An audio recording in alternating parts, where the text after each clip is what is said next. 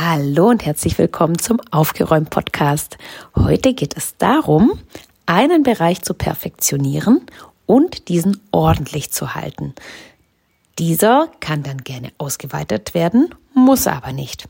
Und ich sage dir jetzt in 5 Schritten, wie du das machen kannst. Natürlich geht es erstmal damit los, dass du dir diesen einen Bereich aussuchst. Zum Beispiel rund um den Fernseher, das Sofa. Du suchst dir vielleicht einen Schrank aus oder ein Fach deines Schrankes, ein Regal, eine Schublade, einen kleinen Bereich deiner Küche. Aber auch gerne mit den Kindern zusammen einen Bereich vom Kinderzimmer oder vom Kleiderschrank. Welchen Bereich suchst du dir aus? Schritt Nummer 2 heißt visualisieren. Du stellst dir vor, wie es aussehen soll. Wie wünschst du es dir? Wie möchtest du dich fühlen, wenn du deine Ordnung umgesetzt hast? Wie soll der Bereich gestaltet sein, damit Ordnung so richtig leicht funktioniert? Das Visualisieren hat zum Sinn, dass du so richtig Lust drauf bekommst, dass du motiviert bist für die nächsten Schritte und dass du natürlich ein Ziel vor Augen hast und bei den nächsten Schritten auch bereit bist, möglichst viel, jetzt kommt's, Nummer 3, auszumisten. Nummer 3, genau, starten, loslegen, Timer stellen, Bereich vornehmen und jedes Teil rausholen, in die Hand nehmen, überlegen, warum brauche ich das? Warum brauche ich es nicht mehr? Würde ich es mir nochmal kaufen, wenn ich es in einem Laden sehen würde? Wie lange habe ich es schon nicht mehr genutzt? Was würde ich machen, wenn ich es bräuchte? Hätte ich vielleicht Alternativen? Nachdem alle Dinge durchgeschaut worden sind und sich vielleicht vom einen oder anderen verabschiedet worden ist, putzt man einmal diesen Bereich durch und kann sich dann ein schönes Ordnungssystem überlegen. Zum Beispiel Körbe, Kisten, schön beschriftet, sodass die Ordnung anschließend Spaß macht und relativ leicht ist. Zum Beispiel im Kinderzimmer haben wir lauter Kisten. Für einen Spielebereich eine Kiste für Kuscheltiere, eine Kiste für Kinderbücher. Und in der Bastelkiste haben wir nochmal Unterkisten.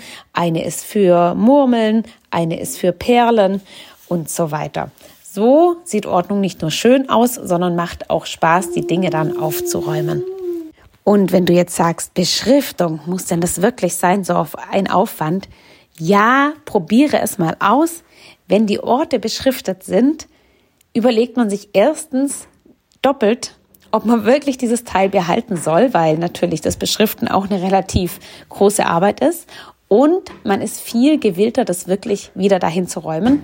Und jedes Teil muss dann automatisch einen Platz bekommen, damit ich es beschriften kann. Und wenn jedes Teil einen Platz hat, geht Ordnung viel leichter. Wenn der Bereich jetzt richtig schön ordentlich ist, dann gibt es eine Routine, den ordentlich zu halten. Das heißt, einmal am Tag in einer Routine, das heißt verknüpft mit irgendetwas anderem, was du jeden Tag machst, gehst du einmal zu dem Ort hin und schaust, ob alles noch an seinem Platz ist. Ist jedes Teil in seinem Schächtelchen? Ist jedes Teil da, wo es hingehört, wo es seine Beschriftung ist? Genau. Du kannst es zum Beispiel beim Zähneputzen machen, vor dem ersten Kaffee, während die Kaffeemaschine hochfährt. Und genau, du gehst hin und schaust und bringst gegebenenfalls die Dinge in Ordnung. Und der 5. Punkt heißt, einmal am Tag reflektieren oder auch einmal in der Woche.